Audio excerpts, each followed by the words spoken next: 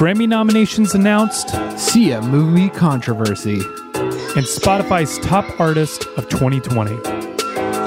That's showbiz, baby.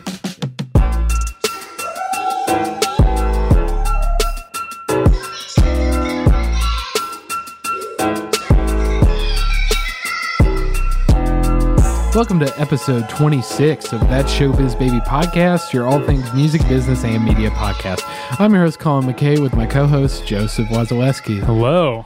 Long time no see, Joe. Holiday break, took it off, but we didn't miss much. The news was slow, so that worked out in our favor. Yeah. I think everybody's taken off during the holidays. This is always like a weird time for the music industry because it's like, you know, we go like 100% the entire year. And then winter just slows down unless you're releasing like a Christmas album or something. But even then, it's not as close as summer. Exactly. And it's even weird this year because of COVID and everything. So it's still kind of inking into to December a little bit more than it usually is. But I mean, the Grammys were announced. We have a bunch of interesting articles this week, so I'm excited to dive into those. Hey, but if you want, I was going to say, if you want some more interesting articles, you can follow us at Twitter at ShowBizBabyPod, Facebook and Instagram at That ShowBizBabyPodcast, and email thatshowbizbabypodcast@gmail.com. Yeah, Colin covered my ass there, if you didn't notice. I didn't mean to pull. I feel like Gus and Eddie, where I just was like stealing the intro from you, but it needed to be said. Thank you. I appreciate that. We got some cool sayings on there if you want a reminder of life every once in a while. Yeah, I'm a toddler, Colin. I need my hand held, and I need you to just do my job for me. Yeah. Oh, and also you can check out our YouTube, That Showbiz Baby podcast. He's still going. Because you can see either the video version of this, and we got some more content coming up involving Christmas songs and Grammys. So be on the lookout for that. Yep. All right. But Colin, we're going to dive in with Sia. Yeah. So before we left, this was kind of breaking and going, and then it kind of developed more. But Sia had to react to a lot of criticism and just a lot of stuff being thrown at this trailer of this movie she's involved with, music, from the autism community. And basically, she kind of was going off on Twitter in this not good way. So on the 19th, Sia released a 1-minute trailer for a movie called Music on her official YouTube page, for which this movie is her directorial debut. And she also wrote the script and the 10 songs that will be accompanying the album. I think it's important to note, obviously, because she's like fully invested in this. Yeah. This isn't just like, oh, I did the soundtrack. Like, she is almost all parts of this. So this is definitely close to heart. And I think this is why her response may have been very verbose. It started to get a lot of attention from the autism community due to the main character in the trailer named Music, who appears to be a nonverbal but also appears to communicate to the world through song and dance. And the negative attention from what I've seen is mainly due to the character being played by a neurotypical actor, Sia's response to the criticism over that, and the movie partnering with a controversial autism advocacy. Wow, that's a lot of A's. Autism advocacy group, Autism Speaks. And which it's important to note, I'm not really going to touch on that last one, but I needed to note it. And because it's kind of out of our expertise and focus on the podcast, but if you would like to research more, I would encourage you to do so. There's like so much involving that I can't really go into. We're not doctors, so like I can't go into all that. Yeah. So basically, I found a retweet from Sia on that front, and she basically said, Autism Speaks came on like way longer in the process after the film was finished, 4 years in fact, and I had no idea it was such a polarizing group. So maybe she didn't know the criticism was there. So going to the other things, so she started getting all that attention for this neurotypical actor and the like depiction of this person who has autism in the movie, and she started tweeting and she goes, "Grr, fucking fuck, why don't you watch my film before you judge it, Fury," which it's censored, but like what, why? Yeah. It's Twitter, who the hell cares? So basically when Irish actor Bronawa tweeted, "Hi Sia, can I ask why you didn't cast a disabled actor for this part? It's pretty offensive the way you've chosen to portray the character. People with disabilities are not broken and don't need fixing. Many of my friends have different disabilities and there are some," and then it goes on longer. And Sia responded, "I agree. I've never referred to music as disabled. Special abilities is what I've always said, and casting someone at her level of functioning was cruel, not kind. So I made the executive decision that we would do our best to lovingly represent the community." And then basically someone said to that thread, did you do any research or consult the community at all? And Sia wrote, "Duh, I spent 3 fucking years researching." And I'm like, okay. Yeah, okay. Coming along a little hot there, Sia. So later adding that she was confused at the pushback since the character is entirely based on her neuroatypical friend, in response to another commentator who asked why it would be cruel to cast someone with the character's abilities in place of Sia's longtime foil/video avatar, Ziegler. He found it too stressful being nonverbal, and I made this movie with nothing but love for him and his mother. Again, she's the writer, so he's kind of based off the main character is based off of him. She added, quote, 13 people are on the spectrum in this movie, to show her representation, and a screenshot of Sia, which was really circulating around, has been going kind of crazy because basically she's replying to this tweet, and the tweet originally was, several autistic actors, myself included, respond to these tweets. We have all said we could have acted in it on short notice. These excuses are just excuses. The fact of the matter is zero effort has been made to include anyone who is actually autistic. Hashtag nothing about us without us. To which Sia replied, "Maybe you're just a bad actor." And I was like, holy shit. And Sia would later reply to the same tweet, "Fucking bullshit. You have no fucking idea because you were there and haven't seen the movie."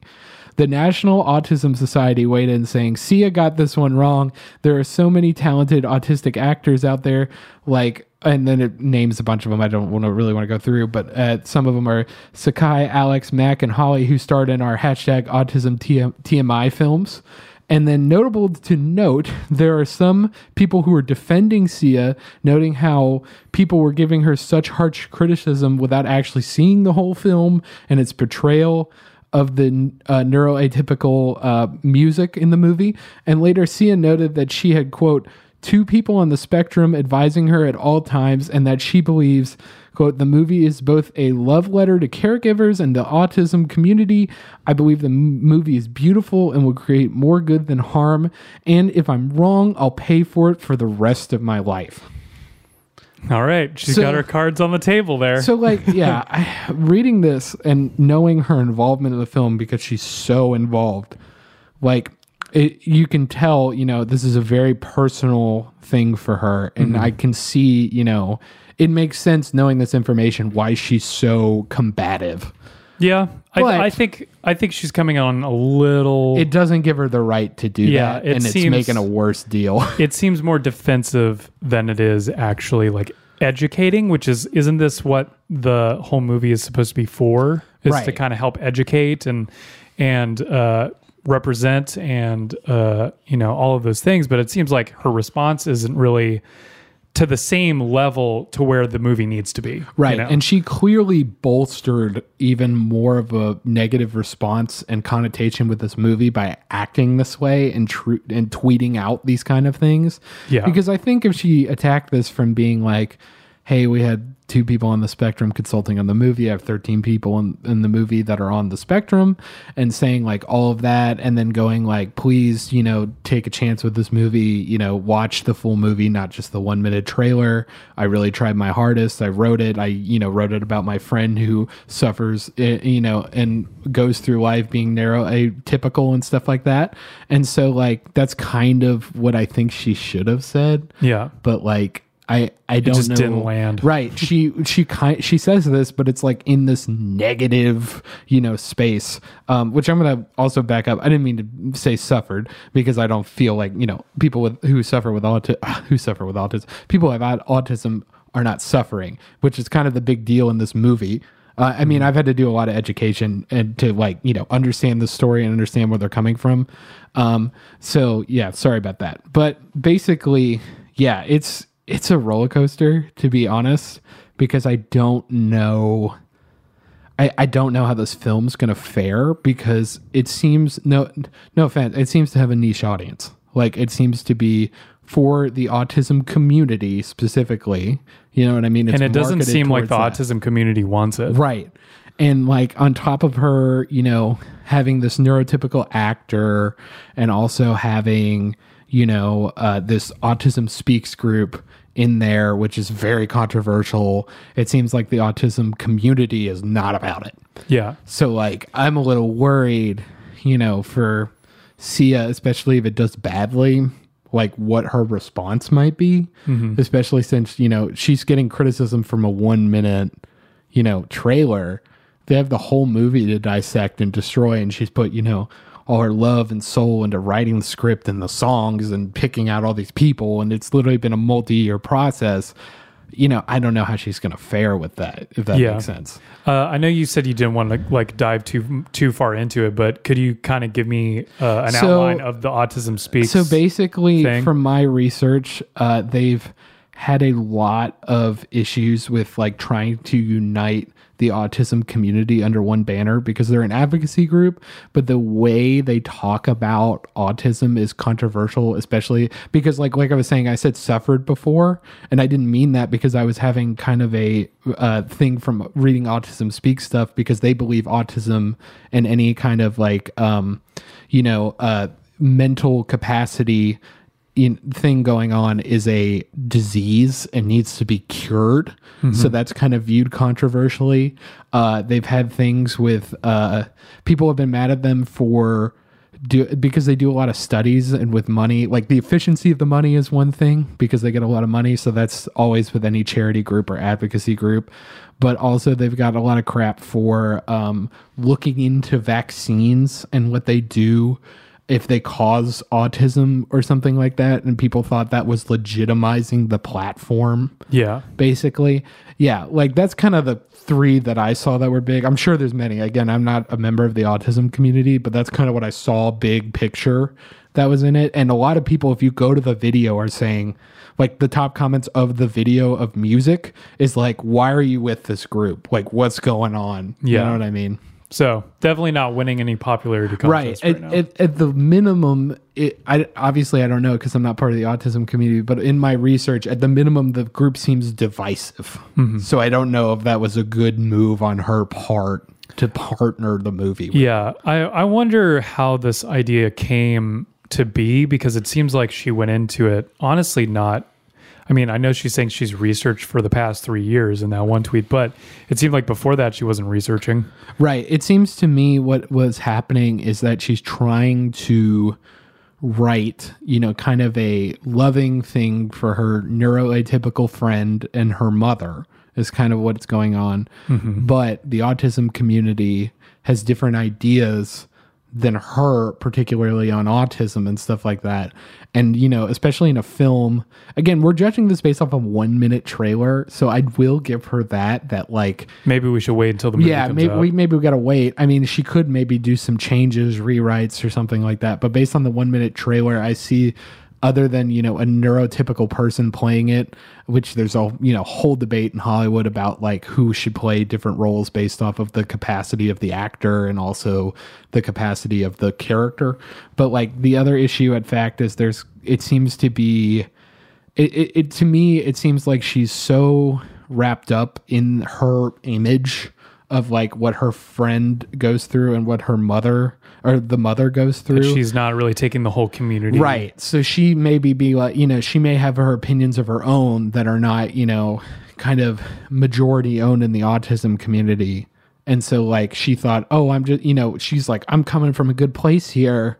I'm doing the best I can and everything. And I really, I feel like she might feel insulted for her friend, you know what I mean? Because she's like, no, I do really love, like, that seems to come into question her, love for him and stuff like that. Yeah. So I think she's just very offended by it.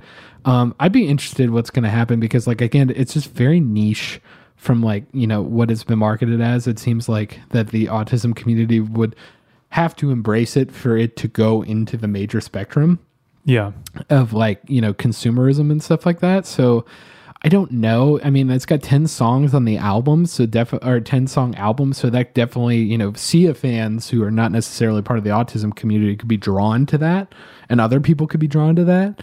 But again, I don't know how. It seemed like a musical from the trailer, so it's not like soundtrack music. So that's very important. So you could probably listen to this side from the movie and understand everything. Like actually enjoy the song to its fullest. It's not like a musical. It doesn't seem to me from the trailer that it's like a musical song where there's like characters named and like story, people talking over it. It actually just seems like songs. Yeah. So like that's the other thing it has going for it, is you could get more people from there. But, if these people are going to be attracted from this album and all they see is, oh, this is about, someone who's neuroatypical and stuff. What does the atypical community have to say about this? And every one of the reviews is like, this is terrible. This is awful. You know what I mean? That's going to drive people away. You know what I mean? Because nobody wants to be part of the problem of, looking at representation the wrong way or something like that. Yeah, absolutely.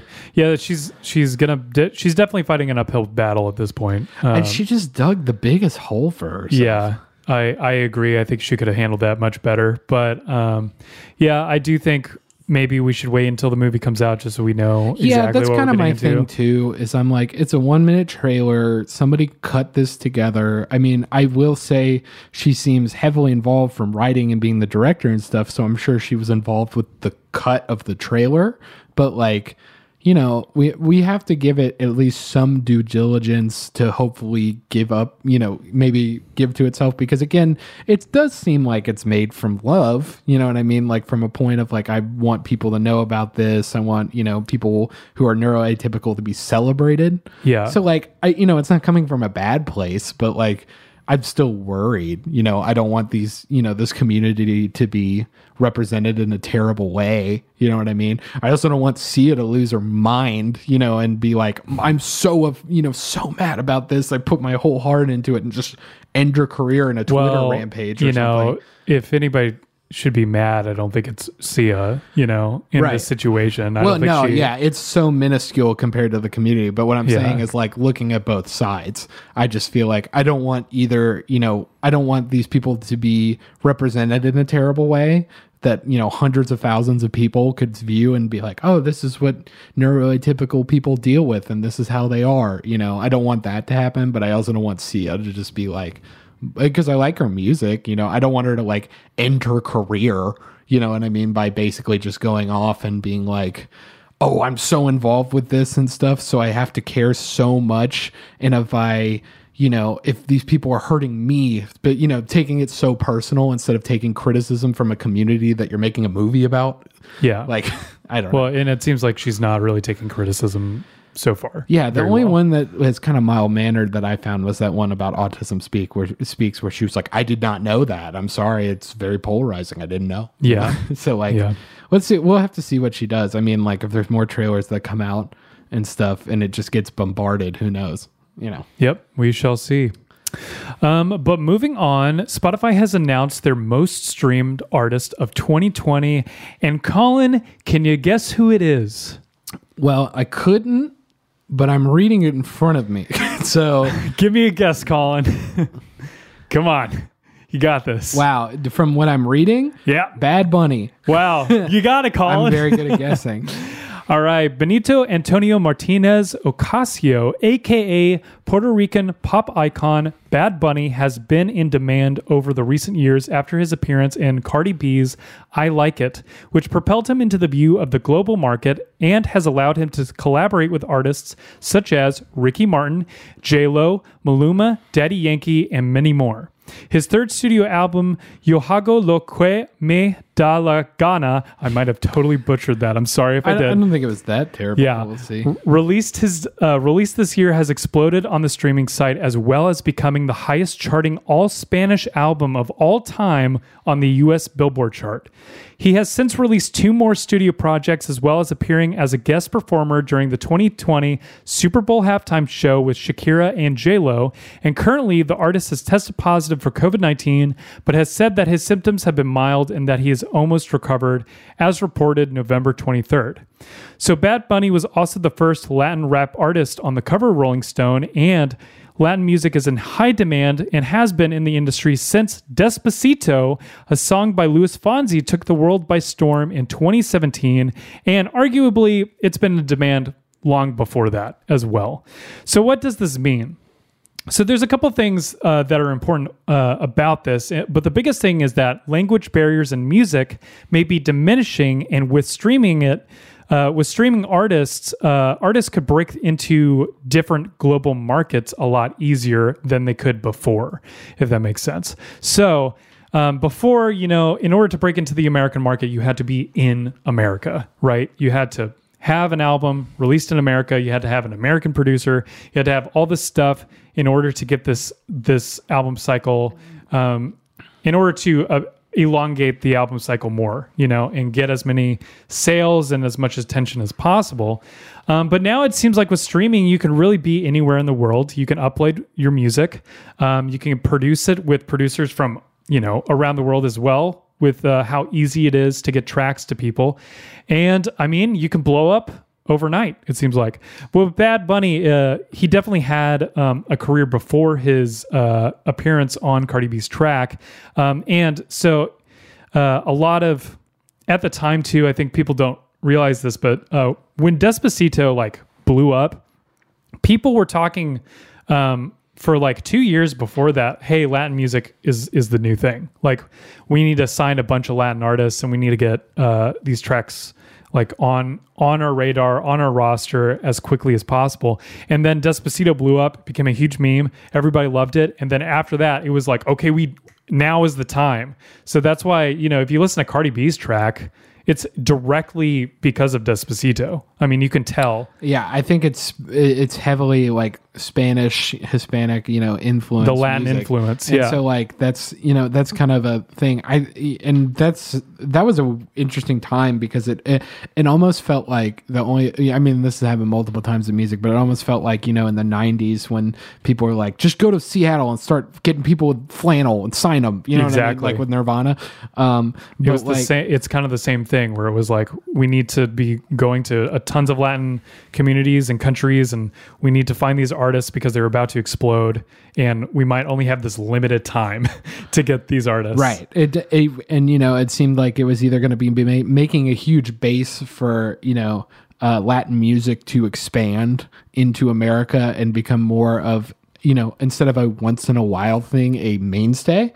And if not, people were well, we'll have our time, we'll get our things, and then we're out. You know what I mean? And then that's kind of what I think people, I think that's kind of, we're in the middle in between there from after Despacito. There's a lot of Latin influence in music and a lot of Latin artists that are growing big. And like you're saying, into the main space of America and other markets that don't primarily speak Spanish.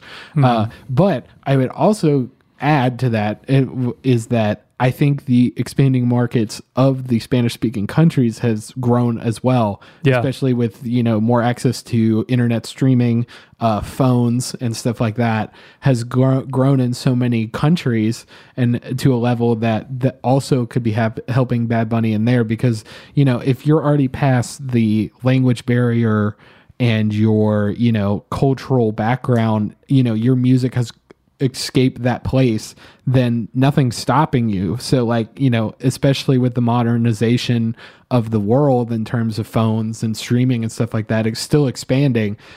He already got past, you're only a Latin artist, you're only going to be played in Latin America or South America and stuff like that.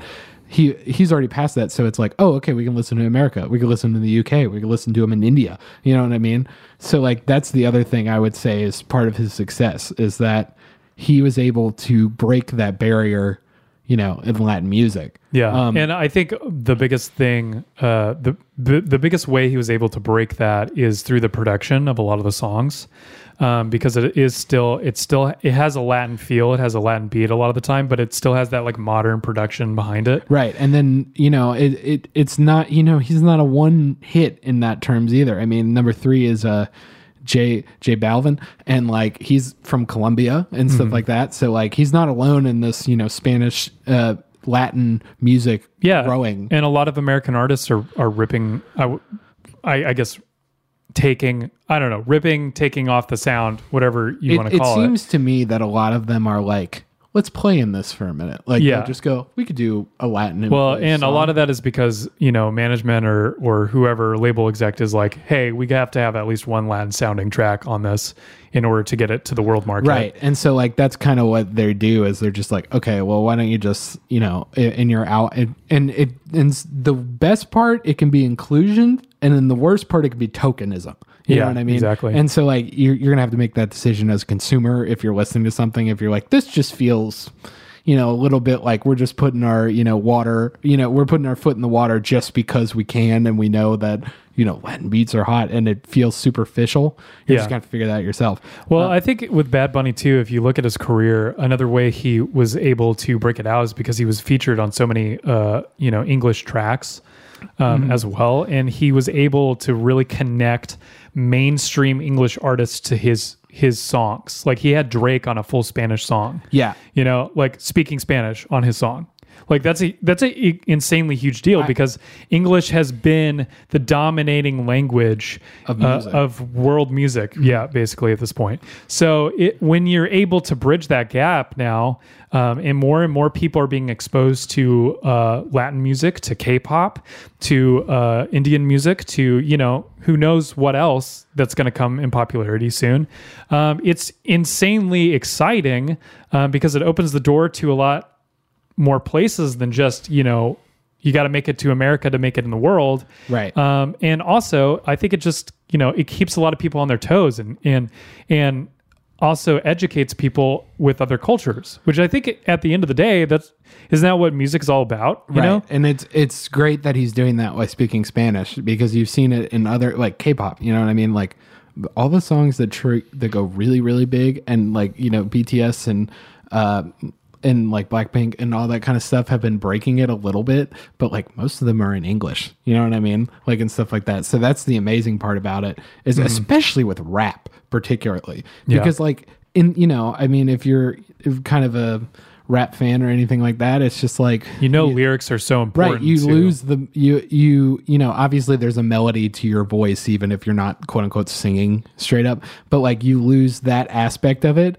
and so like there's kind of a double emphasis on the lyrics and the rhythm, and so like to have that and to have people that don't know Spanish, you know what I mean, like that are like, oh, we like this even though we can't understand him is amazing. You know what I mean? Well, I think too, most listeners, I have a feeling, there are definitely listeners that listen for lyrics, but I think the majority of people care more about the beat, the feel of the song, rather than the lyrics of the song. I would agree with you. If they're catchy lyrics, even better, but I don't think the lyrics necessarily make or break the thing. Because, I would agree with you, but like at the same time though, there's always in like any of that kind of music, there's always a line, end of a phrase lines, beginning of a phrase lines. Yeah, and but that's the stuff people remember. But what I'm saying is the meaning behind it.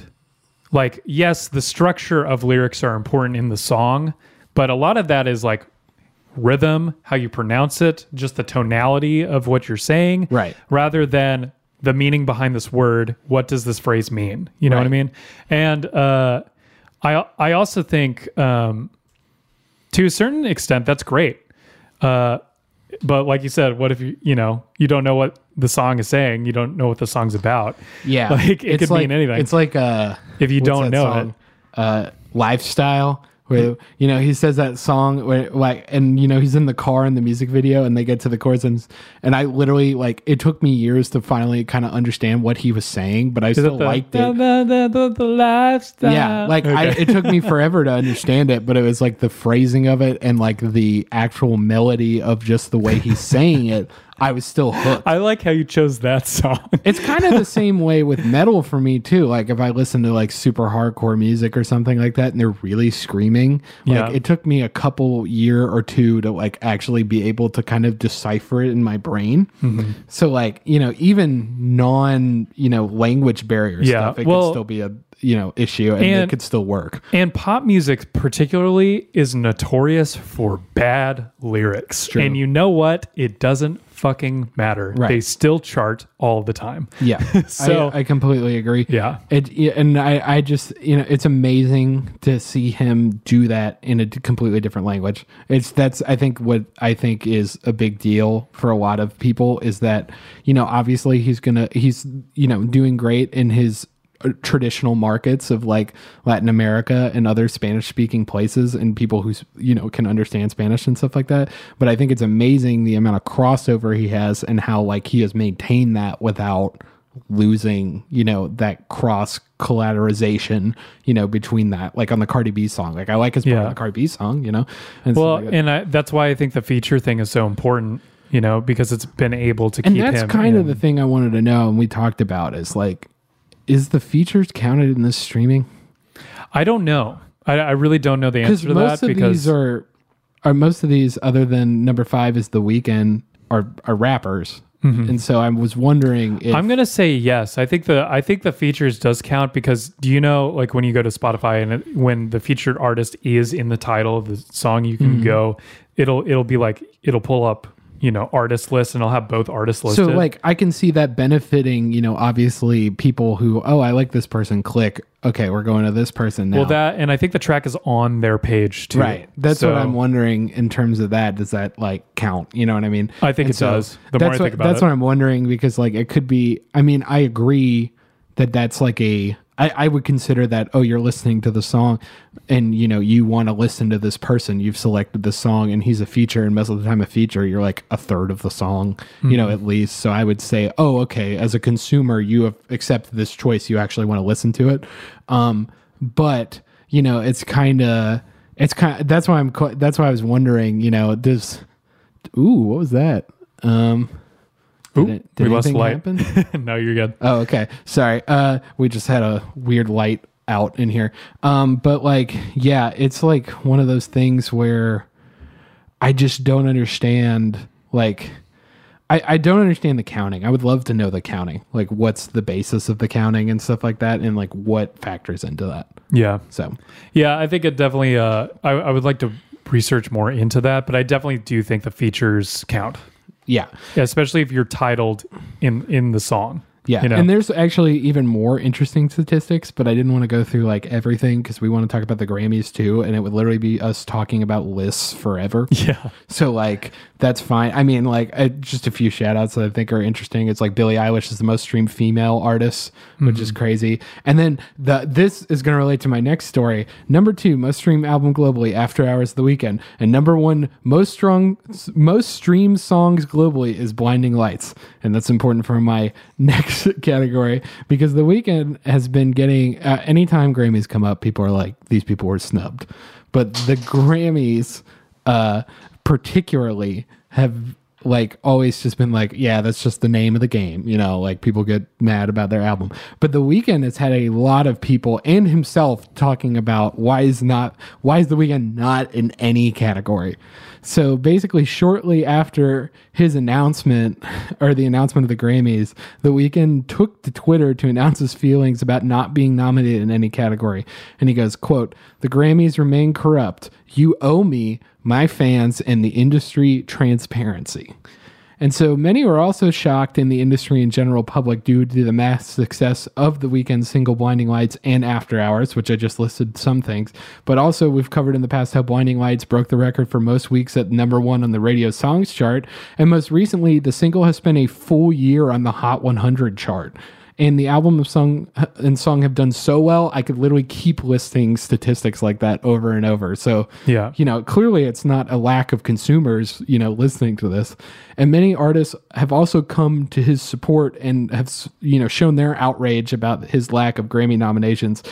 Drake saying on Instagram, quote, I think we should stop allowing ourselves to be shocked every year by the disconnect between impactful music and these awards and just accept that what once was the highest form of recognition may no longer matter to artists that exist now and the ones that come after.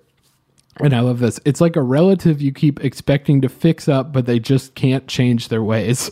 He also added that he thought The Weeknd, quote, as a lock for either album or song of the year, along with countless other reasonable assumptions, and it just never goes that way. Halsey also was one who was considered to be snubbed, and she considered herself to kind of be snubbed too, as I'll read in the statement. But she specifically was saying support for The Weeknd, and adding on the Grammys, she goes, "The Grammys are an elusive process. It can often be about behind-the-scenes private performances, knowing the right people, campaigning through the grapevine with the right handshakes and bribes that can be just ambiguous enough to pass as not bribes. And if you get that far, it's about committing to exclusive TV performances and making sure you help the Academy make their millions in advertising on the night of the show, ... Perhaps sometimes it is, ! But it's not always about the music or the quality or culture." And then basically, basically the Grammys had to make a response to this because people were all talking about it. And so Harvey Mason Jr., the Recording Academy's chair and interim president / chief executive officer, shared with CNN and others. He said, quote, "We understand that The Weeknd is disappointed at not being nominated. I was surprised and can emphasize with that with what he feels. His music this year was excellent." His statement continues, "We were thrilled when we found out that he would be performing at the upcoming Super Bowl, and we would have loved to have him also perform on the Grammy stage the weekend before. To be clear, voting in all categories ended well before The Weeknd's performance at the Super Bowl was announced, so in no way could it have been affected the nomination process." So the last part of the statement I wanted to include has to deal with a lot of reports that people have been saying, because Variety said a source close to the situation told Variety that the Grammys and The Weeknd's team were at odds over him playing both the January 31st Grammy ceremony and the Super Bowl halftime show, which occurs a week later. But Variety asserts that it seems more to deal with the Grammy committees simply not picking him, which they even talk about later, that there may have been an issue about what category The Weeknd was in, because the actual committees work so independently from each other. So they, like, the main ones they mentioned were pop and R&B. So they thought maybe a theory is that maybe the pop section didn't put him into the pop, like, actual nominations because they thought he was going to get picked in R&B, and maybe R&B thought, oh, he's going to get picked into pop. Which, I mean, it's stupid. It's dumb. I'm not gonna lie. That's such a dumb excuse. Yeah. So here's my opinion about it, and we'll probably talk more about the Grammys here in a second. But like The Weeknd, I listened to the whole album. I listened to the whole thing, like, you know, because I've listened to Blinding Lights like a million times, not by choice, and so I was like, okay, let's see, because I think Blinding Lights is okay. I don't think it's like the greatest song ever. And I listened to it, and the album's pretty good. And I think, honestly, there's better songs on that album than Blinding Lights is in terms of like all that stuff. I get why it's big, obviously, from the form factor and stuff like that. Mm-hmm. And so, in my opinion, I think he should have at least been in the album category, or, you know, song category. I mean, he had record category. He had just numbers aside, like looking at the numbers, he had an insane year. Right. Like it makes absolutely no sense that he wouldn't at least have been nominated for one or two. Right. You know? And it seems like, and some of these people, which we discussed off mic, it seems like I haven't even heard about these people for years. Right. And we're going to have like some content about the Grammys in a future YouTube video. So we're not going to talk about picks, but there's like some things that, like, you know, we're like, why is this in here? Like, I'll just put this straight out. I don't know why Everyday Life by Coldplay is in there and After Hours is not in there. Yeah. I don't know why this Jacob Collier album is in there and not After Hours. You know what I mean? And I don't think that, you know, and the Academy also doesn't think this, but I personally don't think that commercial success equals into the Grammys. I don't think that's like a 1-to-1 equation. But I think it's, you know, a little ignorant if you're trying to, you know, this is it's supposed to be, you know, picked by industry people and all this kind of stuff. So it's supposed to be kind of exclusive and all this kind of stuff. But like, even then, it's hard to ignore, the presence popularity of that album and yeah. like all that kind of stuff in your decisions. I think personally on the whole situation, I think Drake hit it on the nail with saying about, there's been a disconnect between the Grammys and impactful music for an amount of time. Yeah, why are we surprised at this point? Why are we surprised? We keep telling it to fix itself and it's not. And we've covered a bunch of Grammy changes and them changing how the committees work and stuff. And I think there's steps forward, but like at the same time, I think the Grammys is in a weird place because if you talk to anyone if you're listening to this podcast, you're probably, a very music aficionado in some way. But if you talk to like a regular person, it would be like, what's the biggest thing you could get if you were an artist? They would probably say a Grammy. You know what I mean? Like in terms of like awards. Yeah, and, the name value is so high. Right. And so like... And not only the name value, but if you win a Grammy, your sales like sometimes triple. Right. And overnight, so like it works, you know what I mean? In terms of like, it's a thing that you want to win other than the prestige and like it's held in high regard. And I agree with Drake that like, I think it would be fine for us as, a society to try to, go away from the Grammys and maybe make a new award or do something like that.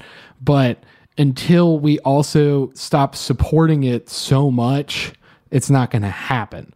Until, artists aren't putting all over, I have, there's artists that we know that like just put, I was the number one fiddle player on the Canadian rock charts for 2 weeks in a row, while also basket weaving. And that's like their press photo. You know what I mean? It's like, that's underneath the press photo is that whole thing I just said. But like that, that's kind of the thing is like, as an industry, we can't stop the prevalence of the Grammys unless we all agree to. And so that's kind of part of the problem.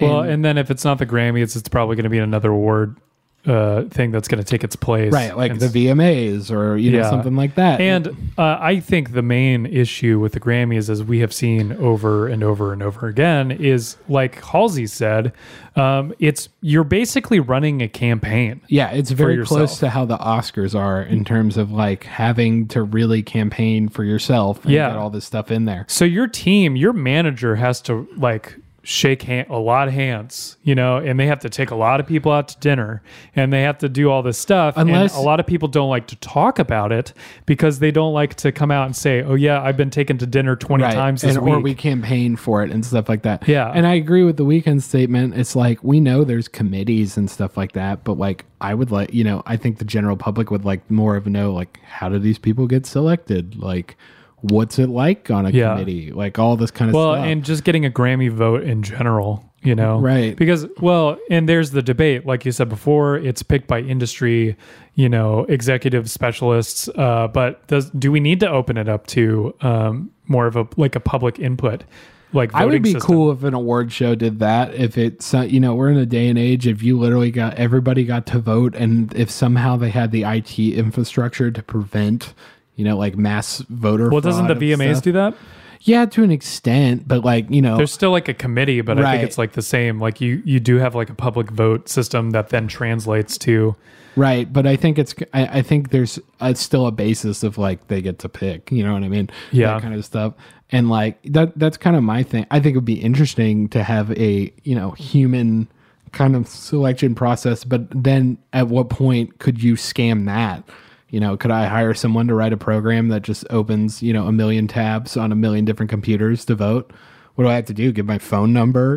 Could I just get like a bunch of fake Google Hangout phone numbers and put that together? Yeah. Like, what's the end of, and that's kind of the thing, which I get why there's gatekeepers to the Grammys. I don't, I think that there's, some things, especially in the categories we don't hear about that like, would go unnoticed and unrecognized without people who specialize in those sort of fields. Yeah. You know what I mean? But at the same time, it's like, I feel like the give and take of gatekeeper to public is a little off. And a lot of people say that. Yeah. Well, I guess we could just move on. We could just open it up to the Grammys in general. Sure. But like we said before, some of these names on these lists, they really don't add up to me.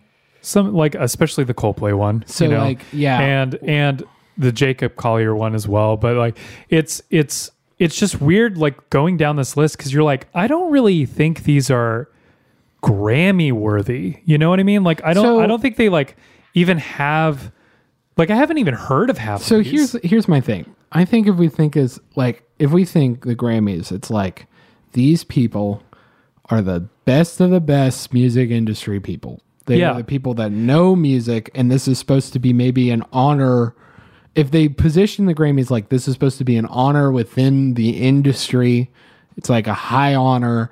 I get it from that perspective. Like, yeah, but if we're looking at the popular music categories, we need to be taking popularity into account. Right. And I don't think they're doing that. So I think there's a level to it, and I think that I think it personally, it's just, I'm fine with the Grammys having a balance of both, of having like, we, as a committee, we thought this song was inventive and new. Yeah. Even though it's, some other song was really popular or something. You know what I mean? Like, and the other thing is that I think a lot of people forget with the Grammys is that it's got a weird thing of being absolute versus relative in terms of the Grammys are supposed to be a relative year, and that relative year is supposed to be comparison to everything that came out in music. And like, we're saying this is the best of the best of like, whatever category. So like, song of the year. If we had every song on a list somewhere, right, and we went through it, it's supposed to be relatively compared to it. So I think that's one thing that people sometimes get off of the Grammys, which I don't agree with, is they're like, because there's so much, an immense amount of music now that's not cataloged, because again, the Grammys have had a hard time updating with the ability, like us right now recording, like we could make an album right now, basically, if we wanted to, you know what I mean? Like, we have that capacity. Back in the day, it's like the record labels are the gatekeepers. You don't make an album unless the record company pays for it. Yeah. So it was a little easier back then when you didn't have like a million bajillion songs a year. So like, now they're at this weird thing where it's like, yeah, it's a relative contest against, is this song better than another song? But it's almost absolute in being like, there's an infinite amount of music that comes out in a year. Like, in fact, like, I don't think you could listen. I don't think it's physically possible for anyone to listen to the amount of music that comes out in a year just on like one streaming platform in a year.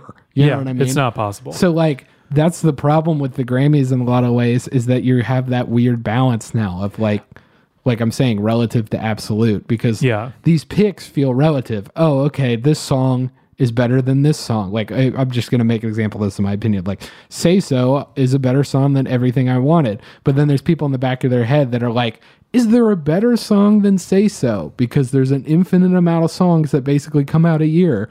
You know what I mean? Yeah, which is why I think to a certain extent you do have to take those popularity numbers into account, because that's what differentiates those songs from all of the other songs, right? And it depends on the category too. It does depend on the category. But I do think it is, the Grammys are mostly a campaign. That's what you have to think of when you think of the Grammys. There was a lot of handshaking. There was a lot of dinner buying. There was a lot of conversations happening behind the scenes with a lot of the voters in order to see who they were going to go for. And that might be, some people might think that's fair. Some people might be like, whatever, But I think that inhibits a lot of where we want to place the music, because isn't it supposed to be about the music? If we're taking away popularity, we're taking away however we feel about a certain artist. Yeah. Are we actually choosing the correct songs? Are we actually nominating the correct people here? Right. And then I guess to play devil's advocate, again, like, there's no correct technically at all of this. Yeah. You know what I mean? And I would like to point out, everybody bitches about the Grammys every year. But to me, it seems like unfathomable, like, just to think about like The Weeknd not being in here, since like literally I personally could not escape this song. People I knew were just talking about forever. Yeah. And it's just kind of like one of those things where I'm like, why is this not, accounted for?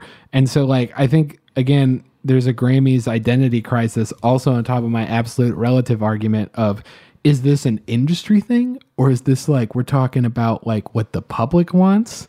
You know what I mean? Well, there's the industry, and then there's the inner industry. Right. And I think this is an inner industry thing. Right. where it's so gatekeeped that like not even the gatekeepers can get into the parking lot. You know? And so like that's kind of like what I'm curious about is striking that balance in between the two. Now, if we're talking about popularity argument, the only one that I think really accounts popularity is the best new artist category, because there's a statement in it where basically the music has to break through into the public consciousness. And so like that's the only one that I think I like that terminology, public consciousness. Yeah, I think that's the only one that like verbatim says like you have to be in popularity to an extent. The rest of them are like, oh, this is a songwriter award for like song of the year, and that it has to be in the release year, and it has to, oh wait, actually it says achieve prominence during the eligibility year. So like that's also a question, you know, like what is prominence, you know what I mean? So like that's also it. And so that's kind of the thing that I would say with The Weeknd is like the transparency thing is weird. Like what do you guys judge prominence on? Like, do you judge it on like, oh, this was prominent because of the particular sound of this, and it sounds like, you know, like Billie Eilish has a very unique sound, and let's say like, oh, it was prominent, but it had this very unique sound to it, so it was prominent. So does that make it more prominent than something that's just like cookie cutter song? Yeah. That's like, we've heard this song 50 times. You know? Yeah, I mean, it really comes down to, I think everyone just has a different opinion of what the Grammys are. And I don't think it's ever going to fit everybody's opinion of it. Right. And so I agree. I still think it's like a thing that I personally will follow. It's like probably, in my opinion, like the one that I look at the most. Absolutely. Because of how hard it is to get a Grammy. It's still the top award for music. It is still publicly it is still the top award. Right. And like it seems to me that, you know, at least to me the Grammys are trying to, you know, put innovation in their field and stuff like that. But it seems that the speed is not there. I would argue they are trying maybe to make it look like they are doing that. But I think this list this year shows maybe not. I think we can make that argument for most Grammys, to be honest with you. It's just more of like, you know, like for instance, I think the Grammy, like we've talked about this actually on the podcast, the Grammy inner ruling voting changes where like you had to recuse yourself basically, you know, if you had some relation to something like this. Again, it was like self-recusal and stuff like that. So I'm like, well, that's not, you know, you could just say, no, I didn't. Yeah. But like and then at the same time, it's better in. than nothing. So I'm glad that change is there. The voting is very complicated, and to become a Grammy voter, it is, you have to even yourself have some level of prestige within the industry. Hey, hit me up. I will do it. Yeah. Okay. We'll do it. Like, come on, let's host. Yeah. Host Trevor Noah. Yeah. Let's get Trevor Noah. Another notable thing with the Grammys is that the rock category had all women in best rock performance, which I saw. Well, technically Big Thief is a band, but I think the front runner of it is a woman. Yep. So like, you know, technicality. Like it's like me being like, all the guys on, you know, this record are it's like, I guess if you wanted to go by that rule, so then Haim is the only one, but then how do we end that? The recording engineer wasn't a woman? Yeah, like let people have it. She's one of the main songwriters too. So right. You know what I mean? So like I just saw people being jerks about it, and I was just like, hey, you can calm down. You know what I mean? Like, yeah. And so that was cool. So like that, you know, that's a thing that I think with, you know, the Grammys is kind of innovative, is having that and not all men. Yeah. Well, and I think this year too is just so different. And like you said off mic, you were like, I think people are just really honing in this year specifically because this is all we have. Yeah. So I'll tell you why. So here's my theory, if you want to know it. Because if you win a Grammy, you tweet it like you're king of the world, right? Usual. Well, here's the thing. All these bands and all these people that usually tour have lost a lot of content for their stuff. They've lost the story, and money. So they've lost the stories of them at the concert. They've lost the ability to film things due to COVID restrictions and stuff like that. They've lost so much and stuff like that. But the one thing that's still going relatively normal is the Grammys. So I feel like in terms of, if you're thinking, well, it seems like people are really getting mad at the Grammys right now, I think one, they've always been mad, but two, I think that a lot of these artists are like, we would really, really like it to win a Grammy because that means that we'll have more eyes already in the cluttered internet space that's come up from COVID because so many people are like, buy this, buy this, buy this on the internet, even more than usual, are like, we need a guiding light for a bunch of people to go, you should listen to this music. Mm-hmm. And the Grammys is one of the things that has not gone down, unlike, you being at a concert and being like, oh, I love this song. I'll listen to the song later, add it to my playlist. So like, yeah, I mean, that's a thing. I think that, I think it's going to be interesting. What's going to happen? I think it's going to be, COVID is always a huge thing, especially with doing live performances and stuff. I think that I don't think necessarily we're going to see like a big like protest or something, like I don't think we're going to see like no, we have decided as a music industry not to watch it or something. Like, I don't think we're going to see that. I think it's a relatively normal level. At least not this year, but maybe, right. Maybe down the road if we get sick of it. I think personally, the only time we would ever see that is we would have to come together and go, you have to just not care that you won a Grammy. Like it's not that, oh, we're not going to watch it or no. It's that even if you have a Grammy, you're not going to tout you have a Grammy. You have to act like it's a non-issue from an artist perspective. You know what I mean? And that's going to be the thing that, like, look, you can get as many people as you want not to watch it and the advertisers and stuff. I get it. It's still, that hurts the Grammys because of advertising revenue and ratings and stuff like that. So I guess you are. But in terms of if you wanted to get, like, if you're the person at the end of this that's like, I want to get rid of this completely, this shit is stupid, then the way that you would have to get rid of it is to get the entire industry to go, we don't give a fuck about it. I'm not going to go put it on, my ad on Instagram that says I'm a Grammy winner. Yeah, but I mean, that'll never happen. We're a long way from that. So. That'll never happen, in my opinion, unless there's some other new award that comes in the field. But again, the Grammys also has so much prestige because they've been around so long. Yep. So like, it's just even multiple, like, the Grammys have been around for like almost close to 100 years. No, 63. Sorry, not close.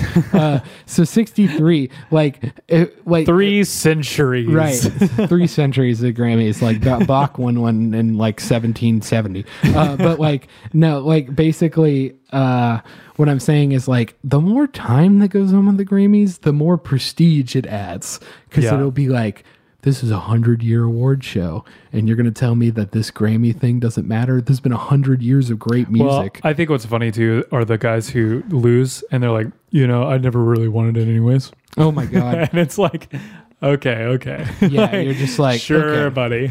Yeah, look, I think if you wanted to make a power move as an artist, you would go, when you win the Grammy, you go, this shit is stupid. Y'all are so, like, you get up there and you say that. That's what it is. But if you're I think there is an artist who keeps their Grammys in the bathroom. I can't remember who, but somebody does that. But like, that's the way to do it. But if you're on the sideline, especially if you weren't even nominated and you're like, the Grammys are dumb, then everyone's just like, you're just mad because you didn't get nominated. Yeah. And that's kind of... You didn't get invited to the birthday party, Paul. Right. And especially... I don't care about your taste. Especially when you're an artist that puts out music that's not as much in the public sphere and you do that, that's fine. The reason the Weeknd had so many people rally behind him is because you cannot escape blinding lights no matter what you do. Yeah, exactly. Yeah, it's interesting. I think this is not going to be the only conversation we have over the Grammys. It's going to be every year. It's every year. Time. Yeah, I could talk about it for years. If you really want to, if you're so interested, if I get one person that goes, Colin, I want you to go through the whole Grammys. I was like, I will stream direct to you through FaceTime and go, this is my pick. This is my pick. Yeah, that's how, I don't even care if anybody else sees it. But if somebody was actually interested in that, I would do that for you because I like doing that. That's fun. And we have some extra content that we're doing. It's not going to be the whole thing. I'm telling that right now because me and Joe don't have a lot of biased opinions about the children's category of the Grammys. But like, yeah, you know what? Baby Shark shouldn't win. Right. Fuck that song. But like, yeah. So we're going to have some content on that on YouTube if you're interested in that of like kind of the big category. So if you're interested in that, then do that. If you're interested in the whole thing, hit me up. So yeah, let's get to our songs. Joe, what have you been listening to? I've been listening to I Feel Live, the album by Tops, which is a great band. Oh yeah, you told me to listen. Yeah, they're really good. I'm really into them. And I've been listening to a guy named Charlie Brand, who actually has another band that's a bit more popular. I can't, their name is escaping me right now. But he's got a solo record that he put out way back. But it's super, I don't know. It's just, there's something calming about the whole record, and it's very musical, and it's just something that you can come back to and hear something new every single time. Yeah. So I try to do that a lot. And then also I've been listening again to my girl Minnie Trees, her, I guess, EP Slip Away, which is great. And the last person was Bad Bunny that I listened to. Here's my little tirade for the week, as I always get to this section. I listened to all of After Hours from the weekend, and here's my thing. If you are tired of Blinding Lights, and you're like, okay, this song is just okay, because that's my opinion. Sorry. I think it's just okay. Do not sleep on the rest of the album, because I think there's about 3 or 4 tracks on here that I'm like, why the fuck have I never heard of this music? Because it's so much better than Blinding Lights, in my opinion. Yeah. The first single they did was Heartless, which I really, really like. And it's like, it's just got this energy to it that's really nice. Not to be confused with Kanye West. But like, yeah, it's just not a cover. It's got really, I don't know. It's just really good in that. Like the thing that, and again, we'll talk about Grammys more in another video, but like After Hours, I think totally could have been an album of the year. And I think that's the strongest category, other than just biased popularity, if it was in it, that I would put it in. Like, I feel like it should win, because the album itself does a very good job in this day and age, which is a rarity, of being an album in terms of there's a theme to it. Tracks meld into one another. It seems like these songs were created to go into one another, flow. You know, you go to a high point, you go low down, you go, you know. Is it a concept album? I don't think it is. Okay. But like, it seems like it has the same But it vibe. definitely has like, this is an album. This is an album creation. I think with it, it's like, here's my thing with it. I think that like, when people say that artists have periods, like they have periods of their career, like this is a specific sound that's a period of their career.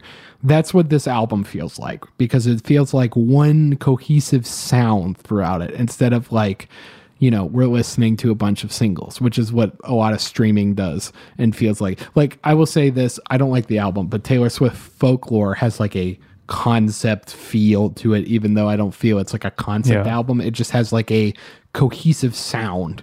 And so, careful, Colin. There's a lot of Taylor Swift fans who are going to be listening. I mean, we've already talked about the. We don't want to get.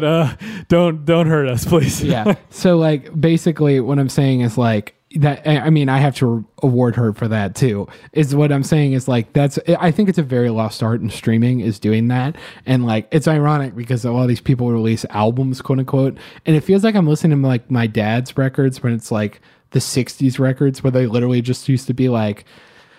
Gary and the Pacemakers, greatest songs, and it's like 10 songs that are like all, you know, the same band, but Gary it doesn't. and the Pacemakers. That's a real band. Oh, are you serious? It's Jerry and the Pacemakers. Oh my god, they were rivals to the Beatles at one point in their career. But wow, not Sorry, really, but continue. Like very minorly. But like yeah. Anyway, I like Heartless. I like Harder to Love. And I like In Your Eyes. Those are all great songs that I think even if you don't like Blinding Lights, you would probably like.